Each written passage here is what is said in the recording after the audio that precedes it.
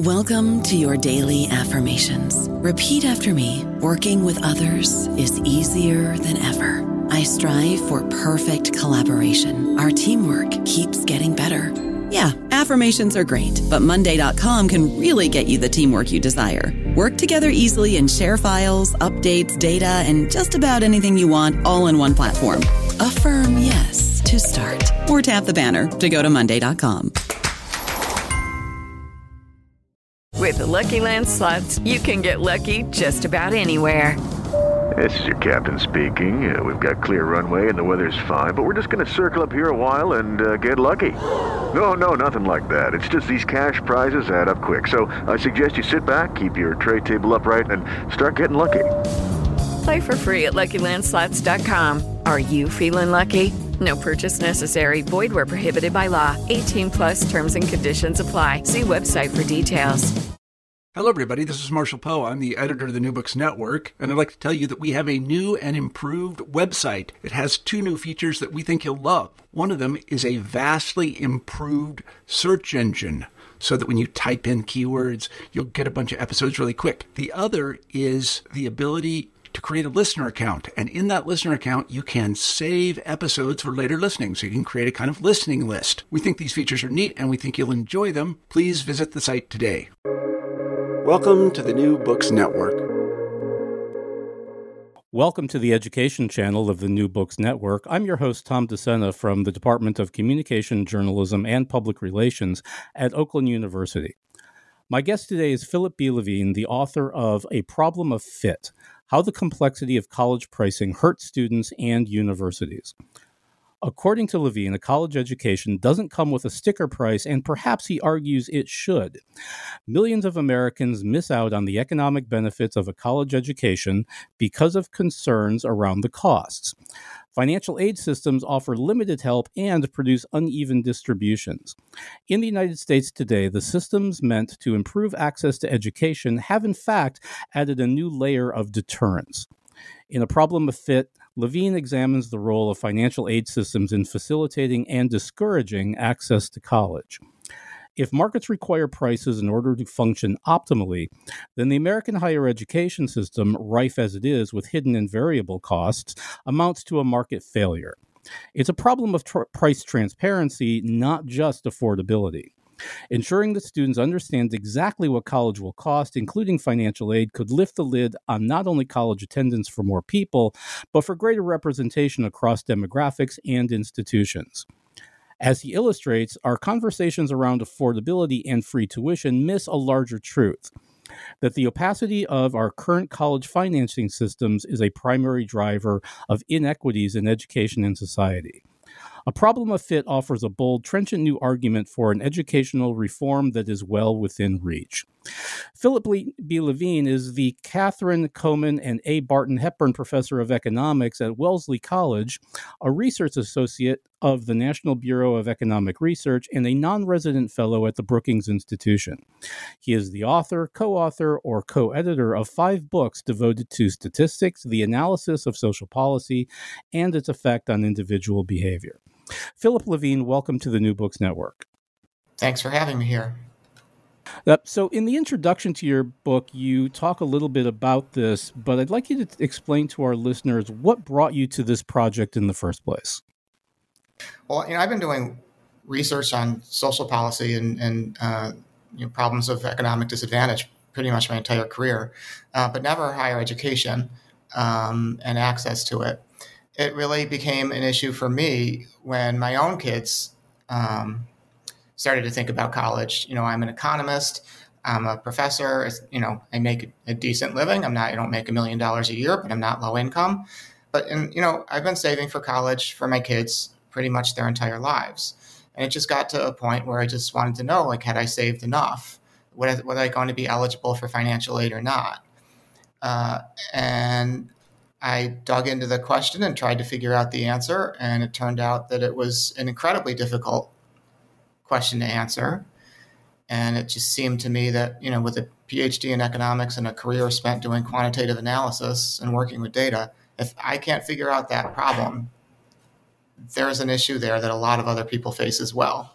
So that's what led me to think about this issue of college access and financial aid, including information about college pricing in a much more systematic way. And so, I think that fact enough is startling. That again, a professor of economics can't.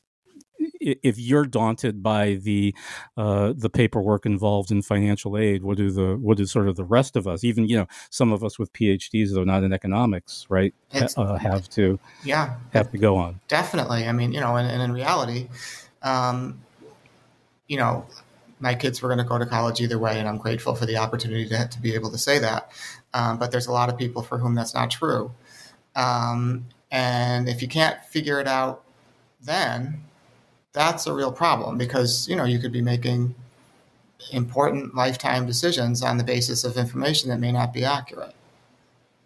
So I want to start before we get into the substance of your book, and ask you to read from page 162. And this is to the conclusion of your book, and it follows a subhead, the review of the book. If you could just read that first paragraph for me. Sure. This book is focused on the pricing system in American higher education and identified three main problems. 1, attending college costs less than people think. 2, colleges do a poor job of communicating those costs, leading to the confusion. And 3, the actual price is still too high for lower income families at most institutions. So I think those 3 points are extraordinarily important for people to understand today. And I think your book does just a tremendous job of explaining why those things are the case. So let's kind of dig into this a little bit. In the first chapter, you describe the American financial aid system. And there is, I've described it as dizzying, but I think probably mind-boggling array of terms involved here. And the glossary that you provide is extraordinarily helpful, but sort of without going through the 2 pages of terms, that whole laundry list of different concepts that you have to master. Tell us what works and what doesn't about this system. I mean, well, at the end of the day, we live in a world in which financial aid is dominated by jargon. We have our own language. And that's great if you're a financial aid administrator and you're talking to another financial aid administrator. But for regular people, that's not so helpful. Just as a simple example, I think sort of a key term, which is critical in the financial aid system, is this thing called an expected family contribution. So, which is funny because most people don't think about when you're spending, $10,000, $20,000, $30,000, $80,000, whatever. Most people don't usually think about that as a contribution. Right. But so the expected family contribution is the result of what happens when you spend an entire weekend or more with your tax forms open and, maybe hopefully drinking a glass of wine to fill out the FAFSA. You fill out the FAFSA, the numbers go into a computer, it does its magic and a number gets spit out. And it's this thing called an expected family contribution. The name itself means, I think, nothing to anybody in the real world. But in reality, what the expected family contribution is an indication of how much the government thinks that you can afford to pay to go to college. So people who have an expected family contribution of $5,000 can afford to pay less than people who have an expected family contribution of $25,000. That number gets used in the financial aid system to determine your award. Except that the only number that they tell you is this EFC, which you don't understand. So there's a recent law passed a couple of years ago that's going to change the name. And starting in, I think, 2024, it will no longer be called the expected family contribution. It will be called the Student Aid Index, which I'm sure completely clarifies the situation for almost everyone. Yeah, old wine in new bottles, right? It's the same, basically it's still a term that nobody understands. It doesn't tell you anything you need to know. But it matters a lot. So knowing what that number is really important because it really is critical in determining how much you will end up paying for college. So, and that that number, right, sort of leads us to the next chapter of the book where you describe something called an Econ 101 perspective on college pricing. So according to what you're offering here, what are some of the problems with how we currently price a college education? So there's this thing called the sticker price, which the government requires requires institutions to report as a number called the cost of attendance, which is designed to incorporate all of the potential costs that are involved in going to college: so tuition and fees, room and board, books, toothpaste, everything. That's the number that gets reported and that is the most easily known, most well known, and it's very high. It's just that most people don't pay that amount. I think we'll talk about that as we get to later chapters in the book. But why do we have this system that's this very high sticker price in a world in which basically nobody pays that, or not very many people pay that amount? And it has to do really with economics. So, what I talk about in the book is that at elite institutions with large endowments, in some sense, despite the fact that they charge the highest prices, they also have a pricing system that works, quote unquote, the best, in that high-income people with a high expected family contribution, now that we've clarified what that term is, pay roughly what they can afford. And that provides a system in which the additional revenue that comes in from high-income people can be used to help subsidize the cost for lower-income students. And so at those institutions, they have a pricing system in which lower-income people pay, relatively small amounts of money. High-income people pay large amounts of money. And the fact that they have large endowments helps subsidize the lower-income students too. That system kind of works. And in some sense, what we might think of as a good design of a system is sort of, roughly speaking, proportional to your income. That's what you pay. That's not what the public thinks, because those are the schools that charge $80,000 a year, quote unquote. But in reality, it works. Then you go to public institutions. Public institutions can't charge $80,000 to high-income students because the system caps tuition at a sticker price of a number like $30,000. Well, that's great, except the only people who are paying that amount are high-income students. So for them, they're getting a really good deal. It makes college very affordable for high-income students to attend a public institution.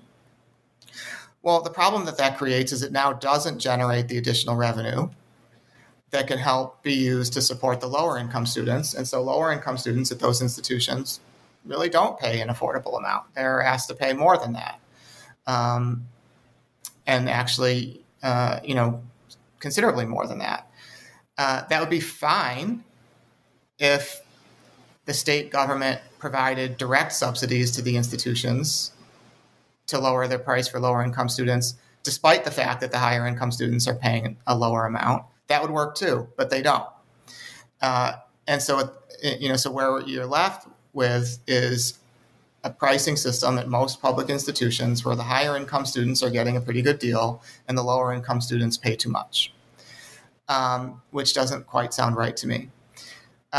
Then you go to less well-endowed private institutions, and they just struggle because for them, they can't charge $80,000 a year like the Harvards of the world can, because public institutions are direct competitors to them. They can't really charge a lot more than the $30,000. Maybe they can get away with $40,000, maybe $50,000, because you have to pay extra than going to a public institution. People don't want to pay that. So they end up charging sticker prices that could be $60,000, $70,000, and then pretty much every single student gets a merit aid award that lowers this. So the maximum sticker price really is not the $60,000 or $70,000; it's more like the $40,000 or $50,000. Although nobody knows that. And so again, they don't then have enough money to subsidize lower income students. They don't have large endowments, and they don't have any state support. They have the hardest time making college affordable for lower income students.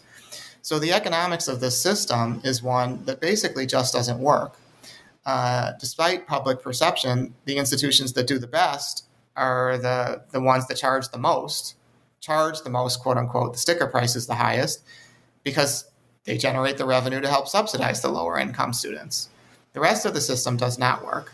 And every place else, lower income kids are forced to pay too much because there's not enough money in the system to support it. Or they're dissuaded from even attempting to go at all because they get the news about the prices of college increasing all of the time. So that's sort of the title of the book is called The Problem of Fit. And that's getting at this notion of, the concept I'm trying to get across. Right? The basic concept, I think a legitimate goal for the higher education system is one where there's good fit for everybody. So what does that mean? So that doesn't mean that everyone goes to Harvard. Not everyone belongs at Harvard. It's a very academically rigorous institution, and a small number of people are academically qualified, have can meet those standards. But the ones who should go. And the same is true all the way down the line. So flagship public institution has a set of students who are be really great fits for those institutions. Lower level state institutions, same thing, community colleges. And then there's even you can make a compelling story that not everyone should go to college, that there's certainly, trade schools, learning to be an electrician or a plumber. That's great for some students. But whatever the right fit is for you, that's where you should be. Our pricing system does not really allow that. And so you have students choosing to go to, state universities who can go to elite private institutions. You have students going to, lower level public institutions because they can potentially live at home instead of the flagship. You have students going to community college, like the whole system. And then you have some students not going to college at all. The whole system just leads to, as you indicated before, a significant amount of market failure to the extent that people go to the wrong places because of the pricing system. And that's the concept of a problem of fit that I think we face in higher education today. And that leads to the subject of the third chapter. I don't know about Wellesley, but we're talking today on the eve of the first day of classes here at this institution. We're getting clobbered by enrollment declines. And part of that, of course, is driven by the notion of the demographic cliff and there being fewer people of traditional college ages to attend college. But also, it seems to me that the kind of fragile consensus that a college education is a worthwhile investment seems to be coming apart. And in the third chapter of your book, you discuss this issue. So I'll just ask the question, is a college education worth it? There is considerable attention in the media paid to this notion of, is college worth it? Asking this question as if there's a legitimate debate about whether to going to an institution like yours, for instance, whether there's value in that. Among economists, there's not so much debate about that question. I mean, there's really quite a bit of evidence suggesting that the returns to going to college is very high, significantly beyond the costs that are incurred. That doesn't mean that, there aren't instances in which things don't work out. Certainly there's uncertainty involved in this process, but for the typical student, getting a college degree is an investment that pays off. And like I said, among, based on the research evidence that exists, there's not, certainly on average, there's not much question that that's what happens, that this is a good investment. So let me ask you to elaborate on that a little bit, because again, obviously you're talking to a true believer here. So I'm convinced, but for anyone, and probably most of the folks on the New Book Network are also going to be convinced of this fact, but on the off chance that some folks aren't, let's talk a little bit about that data and why the investment in the college education is in fact worthwhile. As a matter of fact, I just saw an article in, I think The Atlantic, that talked about this idea, and the author was essentially comparing, they said, yes, it's worth it if you end up going to, locally here, Michigan, but maybe it's not so much worth it if you go to a small liberal arts, what he referred to as a boutique college. So, like I said, that's just not what the evidence shows. There's significant returns, for instance, to attending a community college. The key is where oftentimes problems are encountered at the level of community colleges is that people don't graduate. And this is in part of the loan forgiveness debate that's been going on recently. It is a problem among community college students who borrow money to attend an institution that they then drop out of 2 months later, and then they got debt and no return. And those students struggle. That's clearly a problem.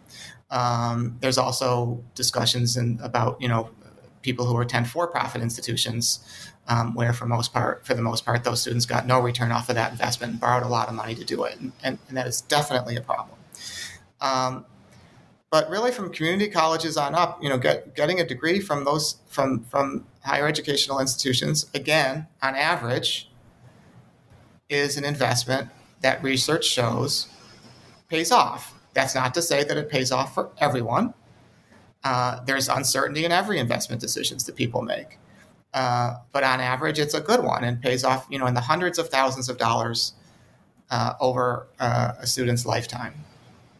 I report calculations in my book and show the evidence that it's not, certainly in my book, which focuses on 4-year institutions, there's not really much of a question. You can, for instance, look at two students, at some public systems, there's sort of cutoffs. So, I don't know the cutoffs, but I'm just making this up for purposes of example. If you're over to get into the flagship institution, you need, GPA of 3.5 and a SAT scores of 1,200, and then you get to the flagship. And if it's below that, you can't go to the flagship. Assuming that those numbers are correct. Like I said, I just made them up. But let's look at the student who has a 1210 on their SATs versus the student who got an 1190 on the SATs. One could go and the other couldn't. The student with the 1210 ends up doing better in their life over their lifetime in terms of earnings. So you can see, comparing students who are essentially identical, because really those two students aren't really different. The ability to attend, to get a college degree is valuable.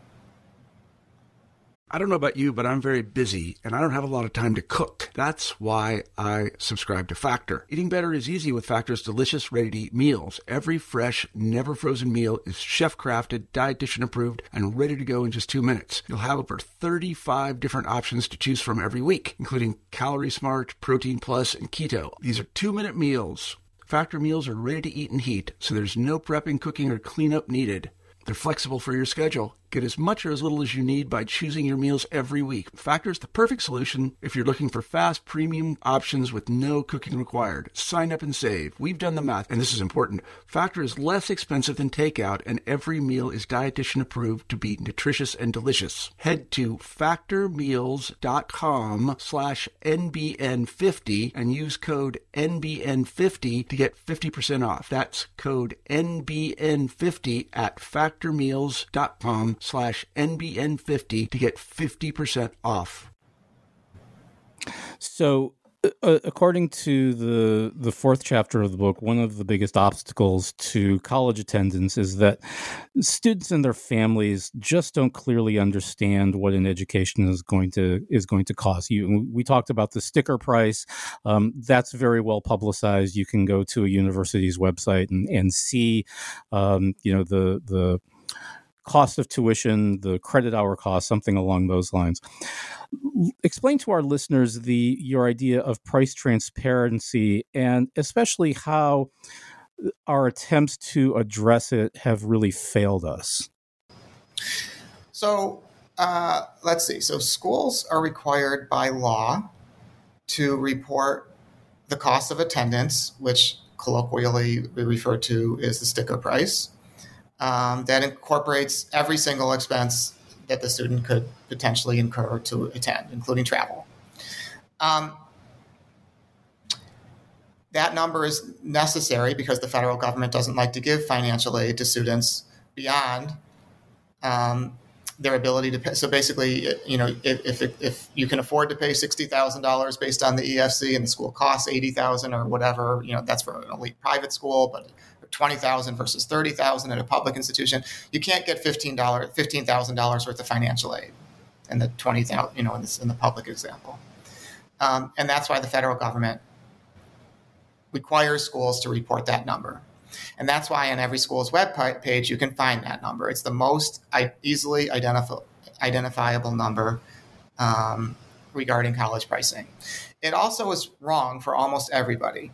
So, over 85% of students receive some form of financial aid, which means they are paying a number less than the sticker price. So the number that's the most easily accessible is also the number that most people don't pay. That's a rather odd system of pricing. So what is it, the number that people actually pay? Well, you have to incorporate the financial aid that they receive. So in reality, what we need to be able to communicate to people is not the sticker price, which they probably won't pay, but what would they pay after financial aid? So in the chapter 1 or whatever, in the jargon chapter, you'll read that that's called net price. So what's the price that you pay after receiving grant-based financial aid is the net price. We do a very bad job of communicating net prices because that's individual specific. Like every single student, depending on their finances, is going to pay a different net price. The federal government in 2008 passed a law that's required schools starting in 2011 to institute these tools called net price calculators, which 100% is the right idea. Right? It's getting at exactly the idea I just communicated. The problem is that those net price calculators often aren't all that simple to use either.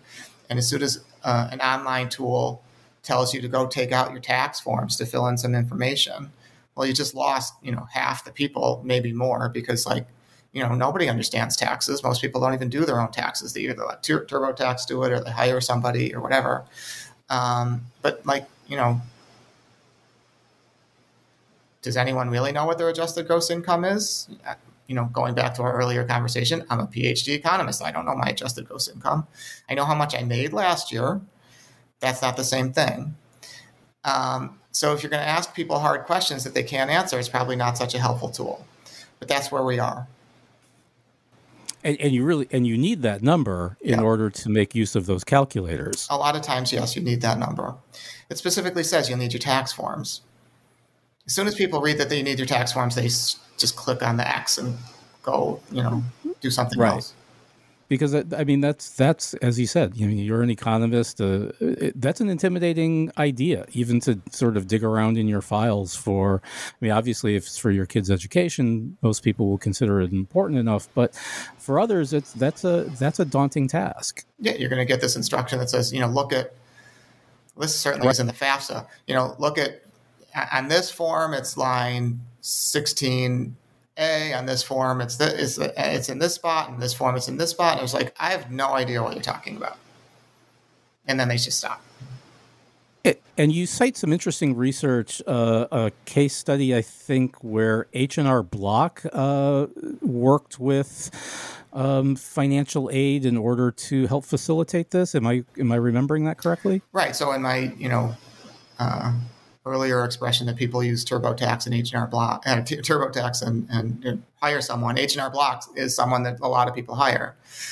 And so there was this experiment conducted by H&R Block where at the end of the process, they tell you, you owe $1,000 in taxes or you can expect a $500 refund or whatever. For students who had college-age children, So then at that point, the H&R Block people who know what they're doing essentially did a calculation for these people that said, and this is what you would pay if you want to go to this college. Provide that net price information individual specific to the families with college age students approaching college age. And it was a real experiment. So if you're in the control group, they said, you get a $500 refund, go away. And if you were in the treatment group, you said you get a $500 refund, and for your kid, it would cost this much to go to college. And particularly in the group where they said it would cost this much to go to college, and let's help you navigate that process because filling out the forms is complicated. A lot more people went to college. I mean, is it really that surprising? It shouldn't be, and that seems to be maybe a service that we should be providing for folks. So the next chapter gets into the issue of affordability. And affordability, as you point out, is kind of a slippery concept. So let me ask you, there's a whole bunch of questions that arise from this. What do we mean by affordability? How affordable is a college education? And what can we do to make it more affordable for those students who are discouraged from attending college due to affordability issues? Sure. So, I mean, let's face it, counting other people's money is a very touchy subject, right? But at the end of the day, what we're looking for is a pricing system that says we want, conceptually at least, let's leave it as a concept. I think it makes perfect sense. People should pay what they can afford to go to college. How you measure how much someone can afford is clearly an incredibly difficult task. And let's face it, I mean, essentially it's an impossible task, except for the fact that we need to do it because that's how that matters in a financial aid world. That's what FAFSA is all about. So people fill out the FAFSA, or at some institutions, the CSS profile. The purpose of completing those forms and providing tremendous amounts of financial detail is to calculate a statistic or an estimate of how much the family can afford to pay. Is it perfect? No, obviously not. But a number is necessary, and that's how we do it. So, we can argue, till the end of the day about how can we tweak it to make it better, whatever. That's not, that's neither here nor there for this conversation. The point is that it happens, and the point and the goal is to estimate how much someone can afford to pay. So I just conducted this exercise where, these net price calculators, which I just described as being a nightmare to execute. One of the advantages of being a professor at a liberal arts college is I can hire students to do lots of things research-wise, and one of them was to slog through net price calculators for dozens, actually 200 institutions, for people with different financial profiles to get a sense of what is the school telling people that they're going to be asked to pay given their underlying financial characteristics, and how does that compare to how much that the formulas would say they can afford to pay. So what's the gap between, taking the affordability number as the correct number, which again, there's issues there, but let's just ignore that for now. Let's just compare how much the students are asked to pay relative to how much they can afford to pay for students at different positions in the income distribution. This was an extremely difficult and time-consuming task for my student to have to conduct, but we did it. And I think it's very clear and probably not really all that surprising that at most institutions, lower-income students are asked to pay a lot more than what they can conceivably afford. So, for instance, it's not that difficult to imagine that for students making, $20,000, $30,000 a year, those families typically don't really have a lot in assets, that, you don't need a fancy calculator to tell you how much they can afford. They can afford zero. Typical public institutions charge those students between $5,000 and $7,000 a year in cash. This is not the loan in the works. There's student employment. Schools expect people to work while they're in school to pay for some of it. They expect students to take out a loan to pay for some of it. And even on top of those amounts, public institutions still typically charge students an additional $5,000 to $7,000 a year on average. Well, where's that money supposed to come from? Right? That's clearly a system that doesn't work. So, well, one place they can get it from is they can borrow even more, and then then we have sort of this issue of, well, where does the loan crisis come from? That's a pretty good explanation for that. But where we're left is with a system where we expect low-income students to pay more than they can afford, and that's what the system is. High-income students do great. We can complain about whether or not they should be paying $80,000 to go to Harvard, but the $30,000 to go to a public institution, that's a good deal for them. So we maintain, in some sense, the goal of keeping sticker prices low at public institutions to maintain affordability does a great job of maintaining affordability for higher income students and a terrible job of maintaining affordability for lower income students. That doesn't seem right to me. So in chapter 6, and I think we're sort of pointing in this direction already, you offer some remedies for this. So how, according to your research, can we fix the pricing problem in higher education? Well, from my perspective, the simplest solution to this problem is to double the Pell Grant.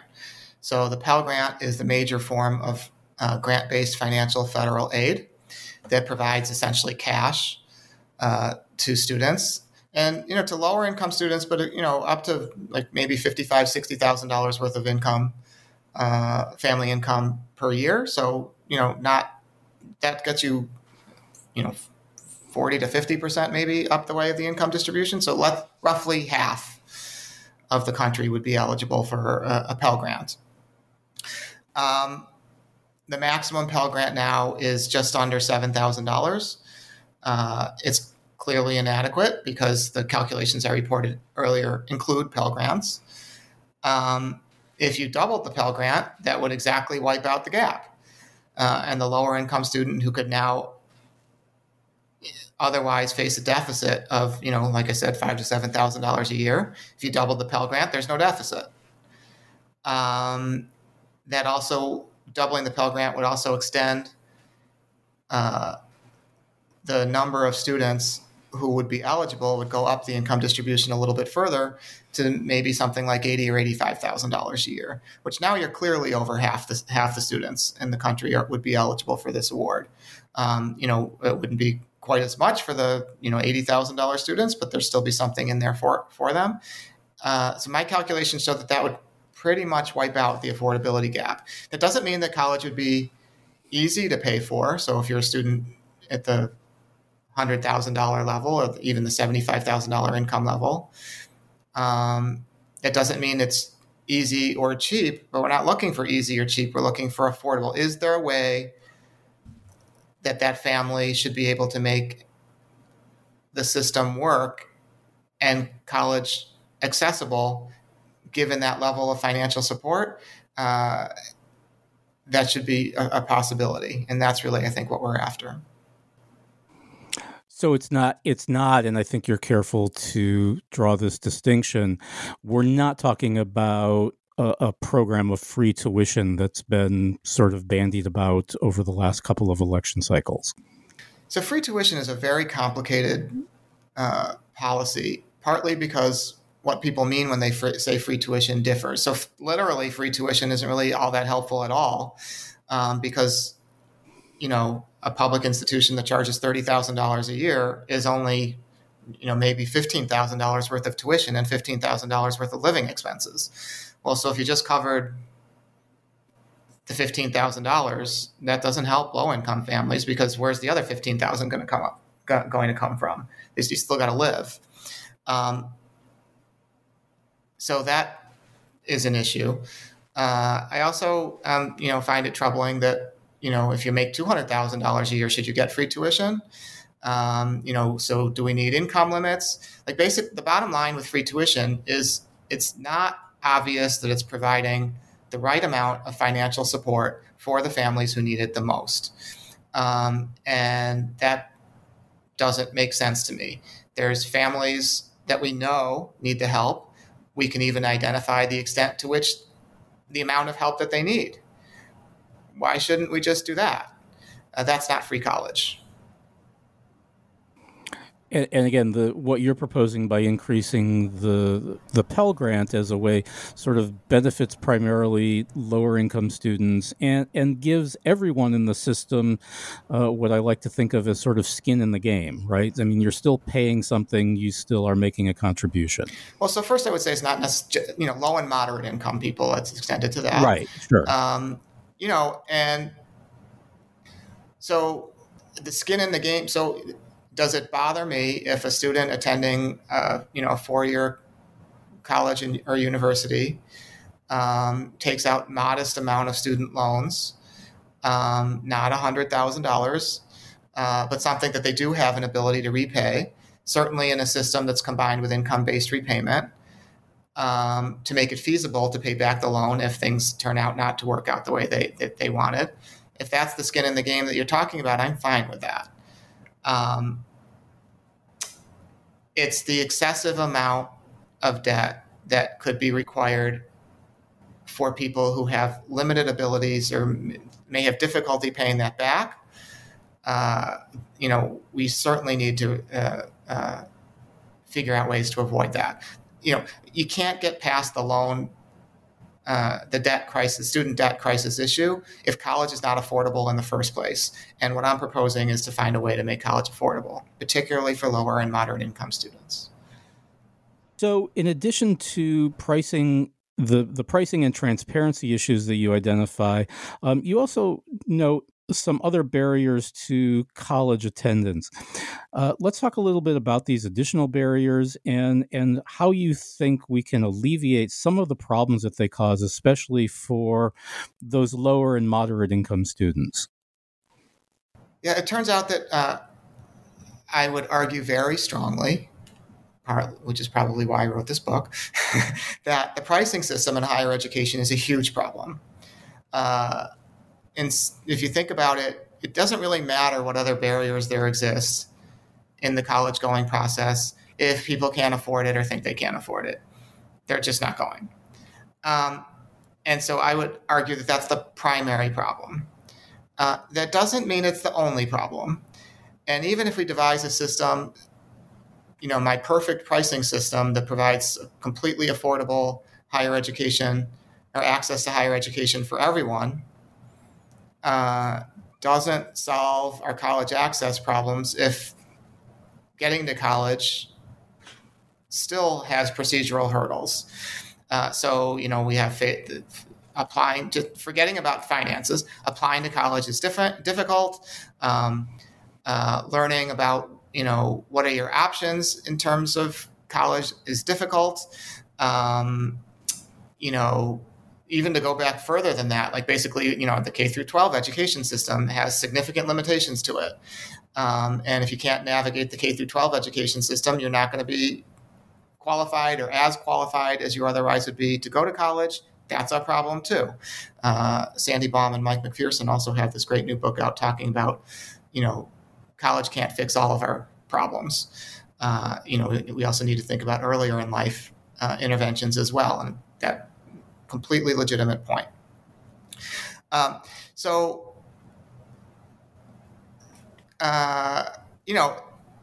terms of the college going process itself, for instance, students who have parents who went to college themselves have a significant advantage because they understand the system better than first generation students.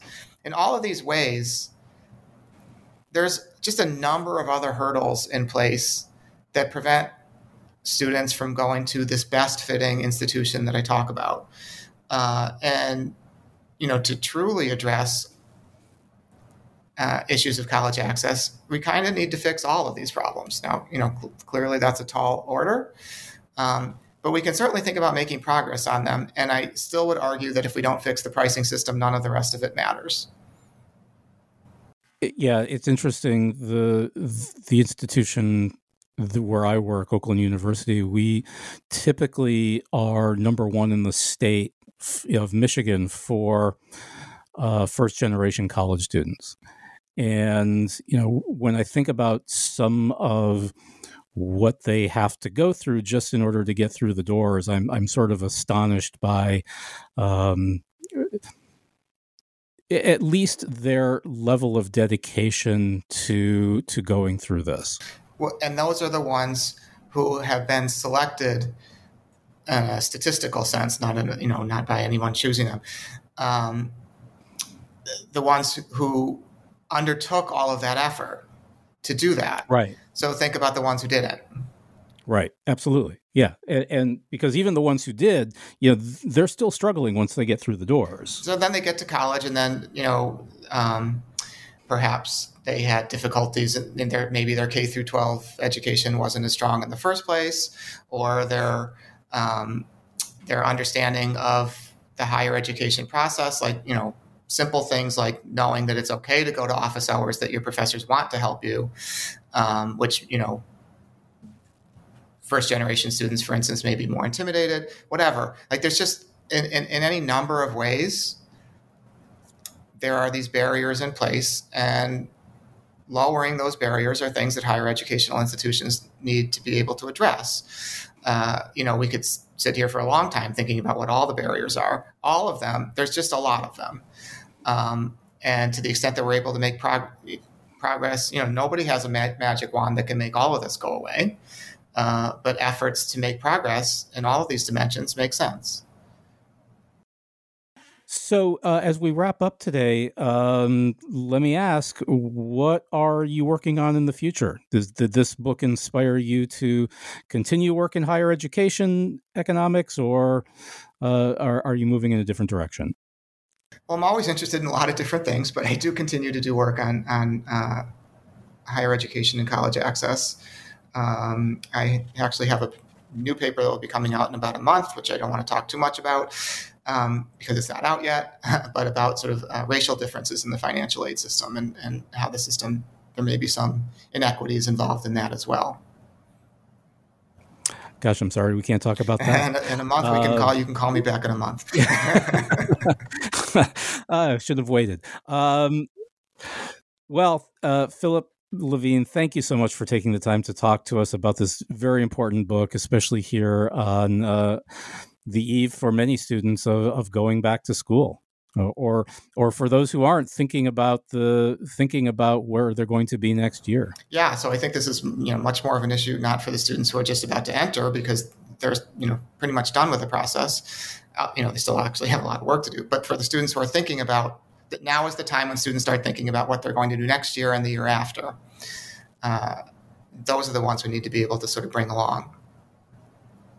And I guess if there's a hopeful message to be taken from all this, it is for any of those students that don't be deterred by that sticker price, I guess is one way to think about it. Absolutely. So I think that, despite the fact that there's significant affordability issues in higher education, they may not be as great as people think they are. And students and their parents need to be doing their homework to answer those questions. It's not easy, and we don't make it easy, but that information is out there if you dig deeply. Again, thank you so much for joining us this morning. Once again, my guest today has been Philip B. Levine, the author of A Problem of Fit: How the Complexity of College Pricing Hurts Students and Universities, from the University of Chicago Press. My name is Tom DeSena, and you are listening to the New Books Network.